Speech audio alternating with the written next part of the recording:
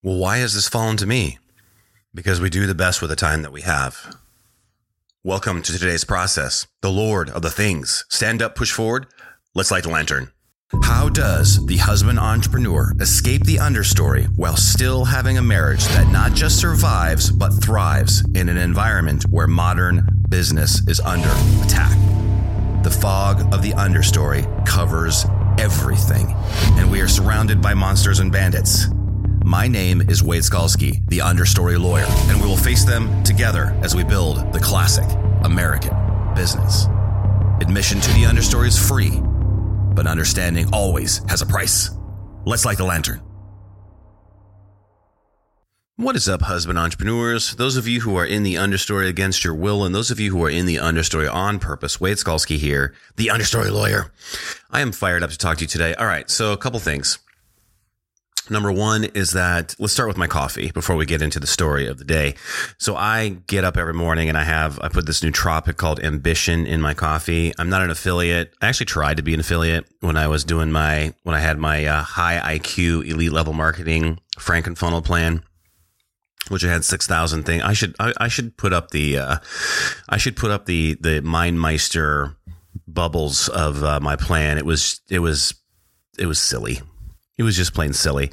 But the good news for you is I go into the understory and I create all these things, and 99% of them are silly. And then I can just look at you and say, you know what? You don't need to do that. I already did that for you. It's not going to work. So anyway, it's really good. So I'm not an affiliate for it. Maybe one day they'll send me a link or something, but it's really good. And it has lion's mane in it and monk fruit and collagen. So my face looks so dewy. And anyway, so I ran out of this is my coffee now that I drink every morning while I'm talking to you yahoos, is that I put this nootropic in there, and then I put in coffee creamer, like vanilla coffee mate creamer in the powder, which is basically poison. And then the Harris Teeter sells this coffee creamer, which is like sweet cream coffee creamer. And then I throw some of that in there. So it's not good for you. It's like, it's whatever benefit you get from the monk fruit, right? You're drowning out with the chemicals that you put in there.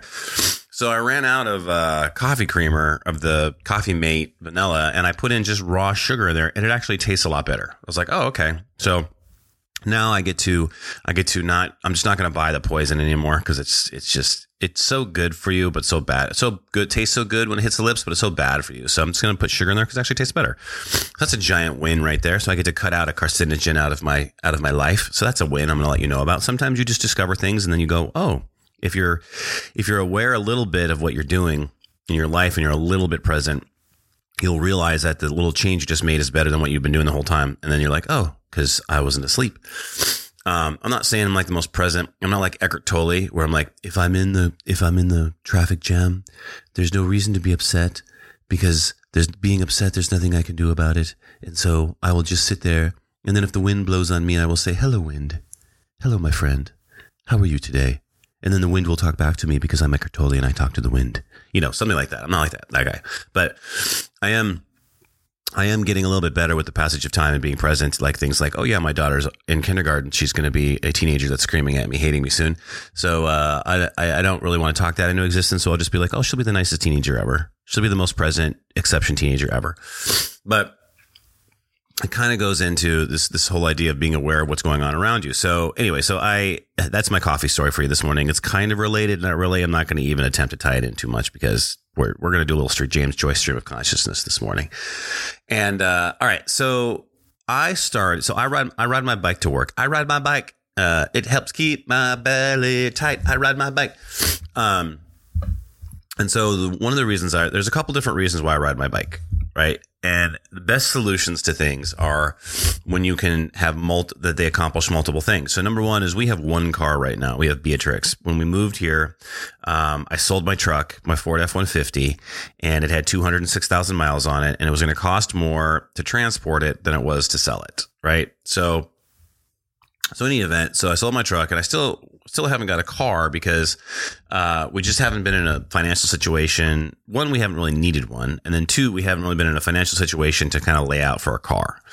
Just been focused on too many other things and haven't really needed one. So But then my wife was like, listen, I don't want to take your ass to work every day. So why don't you ride your bike? And I was like, that's a great idea, because that will help me keep the, lose weight, keep the weight off, get healthy. And especially during this time of coronavirus and whatever else is coming down the pike next, because there's going to be something else, be it like a more virulent version of coronavirus because of the selective pressures that are the selective pressures that are being placed upon the coronavirus. There's just more stuff coming down the pike, right? And so I better get myself healthy and in shape. So riding my bike accomplishes that. Also, there's no stress with the car, because then it's just like Kristen's car. She uses it, and then I just ride my bike. And then also it kind of motivates me to, like, when I get sick of riding my bike, like when it's really hot or really cold, I will be like, maybe I should go buy a truck.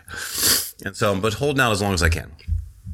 And so, but the other thing about it is that there's this some found time where you can, just like when you're driving a car, you can listen to something. So for a while, I was listening to Russell Brunson every day in the morning, because I was in the high IQ elite level marketing world for a little bit. And then, for 4 years. And then I was listening to Steve Larsen, and those guys are all valuable, and they have a lot to say. And if you want to go into the high IQ elite level marketing world and play and muck around in there, go ahead. But part of the message today that I'm going to give you a little prediction is that that's all going away, by the way. And there's a few reasons why it's going to go away, but we'll go into that in a second. So I really started to get burned out of listening to, and then I just downshifted to my next most leverageable skills. So I was listening to Dan Kennedy's The Ultimate Sales Letter, and on Audible, and all of that good stuff. And I just kind of started to get, my brain started to get burnt out on creating and consuming, stuff for the purpose of business, for commerce. So I was like, I'm going to do something fun. I'm going to go listen to The Lord of the Rings. I've never listened to it. And if you get a good like narrator, it's pretty cool. They can do different voices, and it's just a skill, man. It's like, that's why I don't know why. If you have a fiction book, I don't think you should have the author read the fiction book, because it's very unlikely that he has those two skills of performance and being able to write. So just like George Martin, I can just see George Martin trying to do Game of Thrones. He just is like, it's all the same voice. It's just put you to sleep. So I started listening to Lord of the Rings because I was like, I just want to do something pulpy, right? Like something just entertainment. And I forgot that Lord of the Rings is basically it's an extremely dense book for delivering like an entire philosophy, but doing it through entertainment. I mean, it's basically like, all right, it's going to be a commentary on good and evil, like a Nietzschean good and evil commentary, but it's going to be in, with dragons and elves and hobbits. And it's such a good, two things. One, it's such a good lesson that so much of there's nothing new under the sun, right? That's in the Bible. It's like everything always happens again and comes back over. And I think that nothing new under the sun is like maybe even like a Mesopotamian saying or something. It's been around for thousands of years. And so we there's just different ways of saying the message. Like if you look at my podcast, I talk about the understory, which is basically just another term for purgatory, which is basically just like another term for an entrance into the underworld, which is basically something that's been in mythology since the beginning of time. So I'm just presenting to you an ancient wisdom, an ancient truth, just in like modern language, putting my twist on it, so that some of you hooligans will hear it, versus if you were to have to go out and actually take like a humanities studies class on mythology, or take a Jungian archetypes class. Like it's just, I'm just presenting things in a different way that through my method of communication, and some of you will hear it and some of you will scoff, and that's okay. Some of you scoff at Lord of the Rings. You're like, oh, the elves, and that's just a bunch of pointy-eared elves and namby-pamby elves. And I get it. But there's a lot of truth in that book. And I'm only on chapter 2 because it's a really long book. And I just listen to it when I ride into work and ride out to work. And that's just going to be what I'm going to listen to for the next month or however long it is. And so, but the thing is that there's this passage in the very beginning where they're talking about the ring, right? And the book has been out for like 60 years and the movies have been out for like 20 years. And so this is a spoiler. There's no spoiler alerts. Okay. I talk about a lot of Gen X stuff and a lot of, so I don't do spoiler alerts for movies from the 80s. I don't do spoiler alerts for movies from the 50s, books from the 50s. So anyway, in the story, Gandalf is talking to Frodo Baggins, and he's telling him the story of the ring and about how the ring, how Sauron was initially defeated by the elves, and he fled and into I think it was Mirkwood, right? I just listened to it yesterday. I already forgot. And he fled into Mirkwood, and his spirit fled. Even though he was physically defeated, his spirit fled, and then it convalesced for like a really long time, and then now it has returned. And that's why, and the ring has fallen to Frodo, and Frodo asks, well, I wish this time hadn't fallen upon me. Why has this time fallen upon me? And Gandalf just says very, very matter of factly, I don't know why it has, but it has, and we must we must do the best of the time that we can. Okay. And the Lord of the Rings was written after World War II, or maybe was it during World War II? It was published after World War II, I think. But, there's lots of things in there about evil and not, and there's some people would say the orcs are the Nazis. Whatever. I don't really care what they are. It's just, we don't have to try to do like an analysis of who represented what, because it's kind of lazy, first of all, because then, if you try to say that the orcs represent like the Nazis, then you get all convoluted about, well, but they did this and the Nazis did this and all that, right? So I don't even get twisted and worry about that. But what I do talk about is I do think about how they can be representative of something that is a truth. And the truth about evil is that when evil is defeated, it does go convalesce and then it returns. It never disappears. So we have this whole thing where when I was growing up, and we would, in the history books, we would learn about things, and we would learn about Nazism, and we would learn about communism. Communism killed 100 million people, and Nazism killed 25 million people in terms of the war and all that, and the Holocaust and all that. And it's a lot of people. But then we think to ourselves, well, we're learning about it, so we're elevated people, so we would never do that again. And the thing is that people are people. And I hate to break this to you, but the merry-go-round is about to stop. So we have been so lucky and so peaceful and so free for the last, 50 years, 60 years, that we just think it's like this all the time. And our generation, specifically like Gen X, basically, we experienced kind of like the Cold War with the Soviets. So we got a little bit of a taste of fear, but we never got a big taste of large swaths of death. And, now, and then every generation that came after us got less and less and less of the fear. And so then it just happened where there was like no fear, and then everyone could adopt these ridiculous ideas that are just, put us all on a path of destruction. Because they're like, there's nothing to fear. We can think whatever we want because there are no consequences, because we've never experienced real existential fear in our life. Right. And I think that's why like the Gen Xers are, we remember the existential fear we had as children, so that we know that there is possibly an evil boogeyman out there, even though we never directly had confrontation with him personally, most of us. And so I say that to you because the evil is returning to the world, right? And it doesn't really matter what evil you want to call it, right? Like, you can get existential about it, and you can get religious about it, and you can get political about it. There's all different methods that you can attack it by, right? But all you need to know is that the merry-go-round is about to stop. We've been riding this really cool merry-go-round. It's been in this amusement park. It's been great. We've all been having lots of fun. And as the merry-go-round's on the center of the park, and we can kind of see there's some smoke out on the edges, and we're like, oh, it's fine. The merry-go-round's still going around. But now we're on this merry-go-round, and we're surrounded right outside, like 10 feet outside the merry-go-round. It's just, there's like these cast of characters they were dressed up in their costumes, but some of their costumes are on fire, and some of the buildings are on fire, and there's fucking wild animals running around, and we're still in the merry-go-round, and we're like, okay, for some reason they can't get in here because the merry-go-round's going around, but once this thing stops, it's going to get real in the Whole Foods parking lot.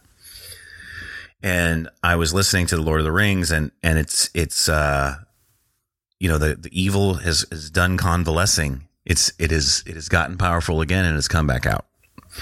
And I tell you this because it's the truth, not because I'm trying to be like excitable, but it's just the truth. You need to start preparing your mind for this. And the title of the episode is Lord of the Things. Well, because one of the reasons is that we've been so obsessed with things. And this isn't an anti-materialism podcast, right? I'm very pro money, right? Very pro fiat currency.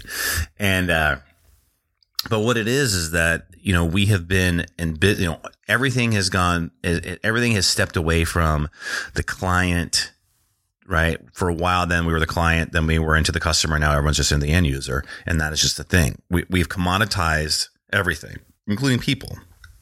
And when you do that, when you commoditize people, when people stop having the divine spark of divinity, when you start thinking about the collective versus the divine right of the dignity of choice, when you start thinking about, the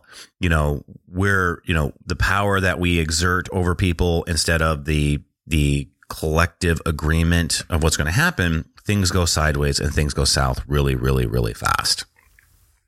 And I tell you this because all of the institutions that you are relying upon are disintegrating. Now they're all going to disintegrate at different. They're not all going to stop working at the same time. Okay, but they're all beginning to stop working. So like part of the, one of the horses on the merry-go-round is going to stop, and then the sled's going to start to slide off the sled of the merry-go-round, and then different things in the merry-go-round are going to go wrong at a different thing before the entire engine just stops. And I don't have any idea what that's going to look like. I don't know how long it's going to take. All I know is that it's coming because we have all become the Lord of the things, right? We have forgotten about the individual. We have forgotten about the American values that make this country great. And America is the engine America is the engine of the world. And you may think that, America is a colonial imperialism. And yeah, it's really easy to throw stones at things, but America is the only place in the world where the experiment of freedom is self-governing rule exists. And that is about to stop in its current form. Now, that's not to say that we're not going to figure it out. We're not going to fix it. America always finds a way, but just like Pearl Harbor, it's like there's a giant slap in the face and a punch in the face, and then there's lots of death. And then America kind of rights the ship. So the only way that America rights the ship is if there are enough people that still believe in the American ethos. There are enough people that still believe in the classic American values. And to me, the only way for us to get out of this is that there's two poles to this solving this problem. Pole number one is that we have husband entrepreneurs build a classic American business. That's number one. But in order to do that, the husband entrepreneurs are going to have to build the classic American family. There must be as many classic American families building the classic American businesses as possible, and that is the best solution to getting us out of this problem. Now, does that mean that everyone has to do that? No, because not everyone's going to be in a position to do that. There's not, the number of entrepreneurs in this country is not 100%. So, but if you are married and you are a husband and you have children, preferred but optional, because children are something you can't control. You don't just because you want them doesn't mean that you get them. I get that. So I went through 3 years of fertility, so I understand the precariousness of that. But the idea of the classic American family building the classic American business is, in my belief, the only thing that's going to save this country, and in fact save the world, because that's the idea of freedom. That's the idea of the dignity of choice. That's the idea of the individual hacking it out in the frontier. And I tell you this because that concept is extremely powerful. Why do you think those two things have been under attack for so long? Why do you think that the dark forces, that they always focus on destroying the family, and they focus on destroying the entrepreneurs and the small businesses? Well, because they're extremely powerful. Because they give people a platform and influence and resources over their communities. And the communities can stand against the monolith. The communities can stand against the edicts that are given by kings on high. The communities can band together. That's like in the Lord of the Rings when the orcs and the elves and the humans come together and they band together against the Dark Lord. Right? But right now, unfortunately, everyone's just following kind of the Lord of the things, and they're doing that in business. They're doing that. Everyone's so focused on these things that are just commodities. This whole idea of rights and privileges and power and it's all nonsense. It's all nonsense. It only exists because it rests on the foundation of the classic American business and the classic American family, which rests on Judeo-Christian values. Now, you don't have to be a Christian to buy into any of this at all. Remember, I always try to put things, there's two sets of, when I'm looking at a problem, I look at it in two sets. I look at it on a metaphysical and a rational explanation, and with enough perspective that the answer is always the same thing to those two poles. That's on a macro level. On a micro level, it's the exact same. It's like I look at, all right, what is the selfish reason I want to do this, and then what is the altruistic reason I want to do this? And with enough perspective, those two things are always the same thing. So the two poles of the macro and the macro being the metaphysical reason versus the rational reason, and then the micro reason being the selfish reason versus the altruistic reason. Those two poles, with those two perspectives, always give you the same answer with enough perspective. And so you don't have to be a religious person to understand what I'm telling you, is that the idea of the dignity of choice, the idea of the individual, the idea of good and evil, and that we are in a story and you must pick a side. If you don't pick a side, then you pick the side of the dark. Inaction aids the enemy. And so just like when Frodo says, well, why does this have to come to me? Why does it have to be my time? Why can't, my dad said he was so glad that he spent his life when he did, because he all of these things weren't swirling around him. He was able to build his family in the way that he wanted to. And my dad and my mom just, they just had their 57th wedding anniversary. And so my dad was very thankful. And I understand that. I would have been thankful for that too, but that's not what I get. That's not what you get. Just like Frodo being like, well, why does this happen? Why does the ring have to fall to me? Well, why does this time have to fall to me? Why does this responsibility of building the classic American business and the classic American family fall to me? Well, it's just the time we're in, brother. And this is not me being hyperbolic. This is not me trying to motivate you to go buy something. I don't even have anything to sell you yet.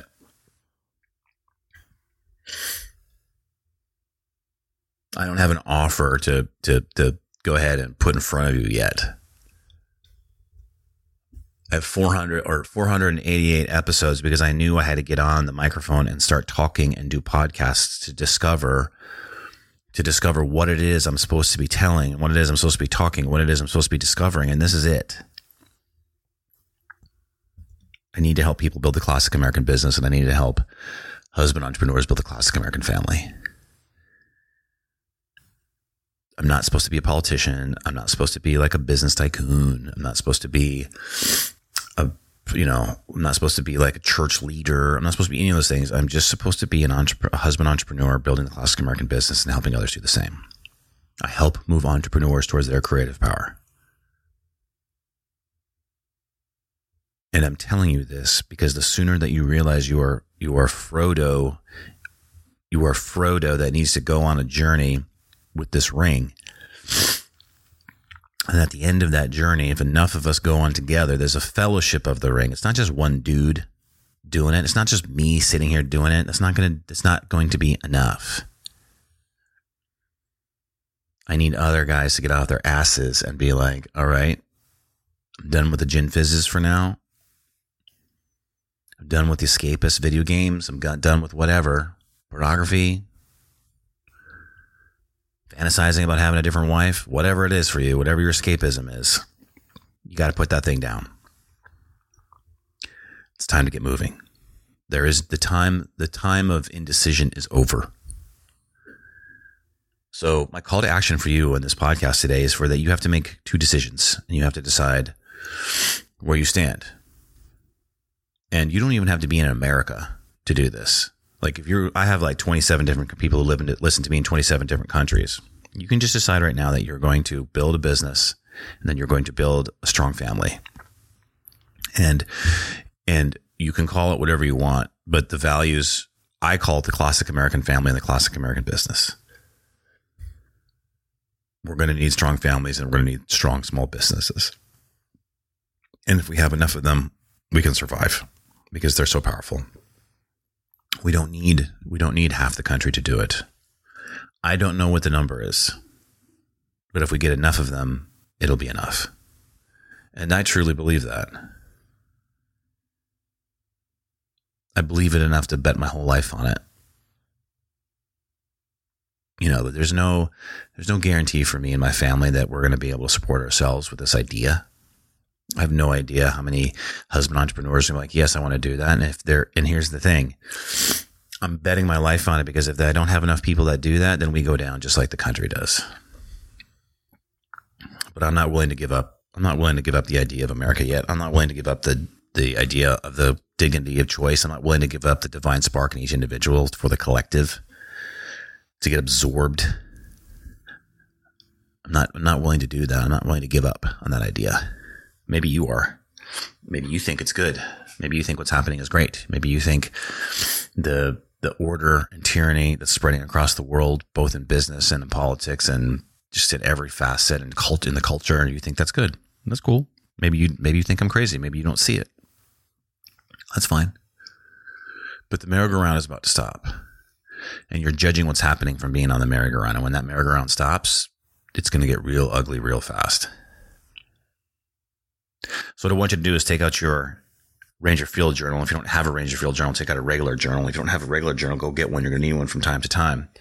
But for right now, take out your Unicorn Trapper Keeper from the 5th grade. And what I want you to do is just write down this. Will I join the fight? Will I commit to build the classic American business and build the classic American family? Just remember, there is no end if you stay in the path of understanding.